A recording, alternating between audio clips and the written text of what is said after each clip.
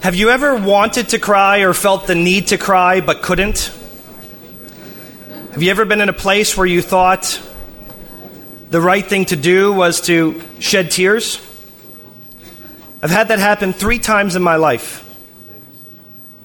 The first time it happened was when I went to Auschwitz, and I was sure that emotions would overcome me and I would fall onto the floor in tears. But I was so overwhelmed by its breadth, its magnitude, and the sheer horror of memory, and all the stories I had heard since I was a little boy coming to reality, that my emotions did so many other things, but I couldn't cry, even though I thought I should and I wanted to. The second time it happened to me was on September 11th. I think I was going through something called SARA. SARA is an acronym. The psychologists in our group know it. It stands for shock, anger, resentment, acceptance. And I was so shocked when those towers went down. I wanted to cry. I felt the need to cry, but the tears just couldn't come out yet. The last time that happened to me was on the last day of our Solidarity mission this summer, when I sat in a room at the Inbal Hotel, along with 45 other members from our group, and stood in front of me was a beautiful woman, hair covered as is traditional in the Orthodox sect of Judaism. She had a shiny face and a twinkle in her eye. She was poised. She stood tall. She was articulate. She spoke English magnificently because she was born in Brooklyn.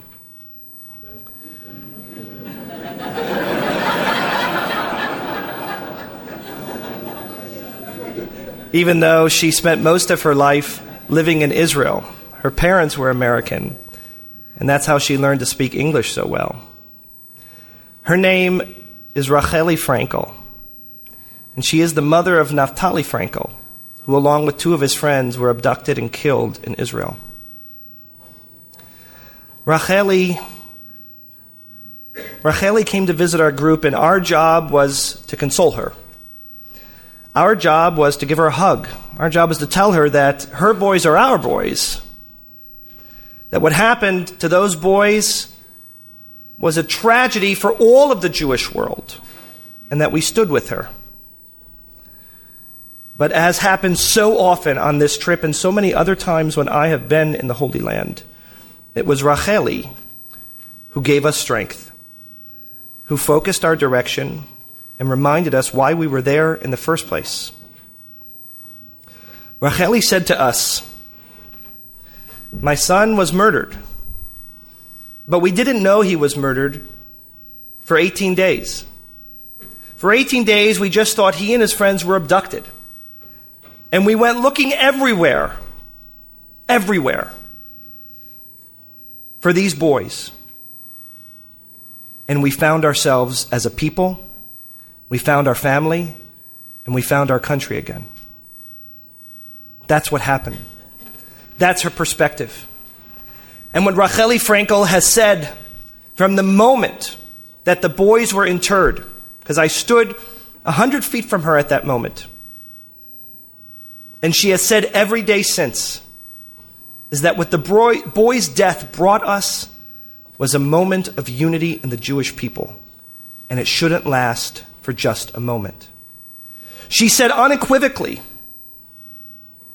that we were not a people searching for the boys who were affiliated Jews and unaffiliated Jews, who were Orthodox or Reform. We were one. Since the time that Naftali has been found and interred and the Shiva ended, Racheli has been talking to Solidarity missions from Africa, Russia, Los Angeles, Chicago, Miami, Houston, Detroit, Washington, D.C., New York, and Boston. And when she meets with these groups, she paints a beautiful picture in vivid colors of the young, innocent 16-year-old boy that Naftali was. He was a boy who teased and fought with his sisters, incredibly bright. He loved puns, did very, very well in school, and was a good boy. Always tried to make his parents proud. But the other thing Racheli has done is since that moment of his capture, the news broke of his death, Racheli has stood up and said that God has called upon me to be a spokesperson for our people, to make sure that we stay united in this time of divide, to make sure that we focus on what matters and not all of the side dishes, to make sure that we can find the strength that we found when looking for the boys when we need it most, not only in times of terror and tragedy, but also when we're just in stride. She says, Hineni, here I am. Racheli Franco has been deputized for a role that she never wanted and never dreamt of and would give anything to not have. She joins the ranks of others who've been deputized for that role, like Judea Pearl, who's the father of Daniel Pearl, the Wall Street Journal reporter who was captured and beheaded almost a decade ago by terrorists in Afghanistan. Judea has since become a spokesperson for terror and for those who are persecuted for their beliefs and backgrounds, as his son was. These people say, I'm here. I've been asked to do something that I never wanted to be asked to do, and I have a responsibility to change the world because of it. God, I wish I didn't have this role. But since I do, I have to make something out of this memory. The author who writes the Hineni prayer that the Chazan is about to chant does exactly the same thing. It's a call saying, here I am, I take this job reluctantly. I'm not asking for it, it's been given to me. And I pray that as I lead this congregation, I do so with humility.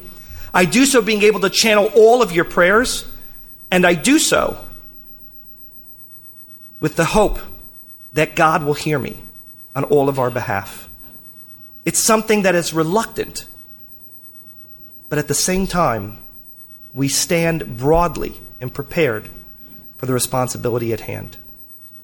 As we prepare to say the Hineni for this year, I invoke the memory of Naftali, Eyal, and Gilad, and I invoke the spirit of Racheli Franco. When I sat in that room in front of her, I wanted to cry so badly, but I couldn't. I just was overcome with her grace, with her fortitude, with her resolve, and with her focus to ensure that her son's memory is not in vain. All of us have had moments in our life, thank God, not to the magnitude of Racheli, but moments where we're deputized to do a role that we never asked for. Maybe we're supposed to be advocates for domestic abuse because we've been a victim of it. Maybe we're supposed to be advocates for ADHD because we have it or our kids have it.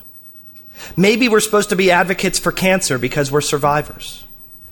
Maybe we're supposed to be advocates for some other challenge that we're faced with to help others get through it.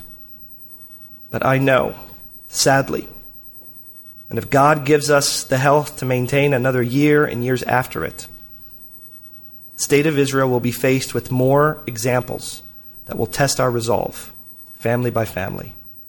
And the Racheli Frankels and Judea Pearls of the world will stand up and say, Hineni, here I am. I'm deputized for a role I wish I never had, but I'm going to lead with it. We can do the same through their inspiration. May we hear that call and calibrate to make a difference. Amen.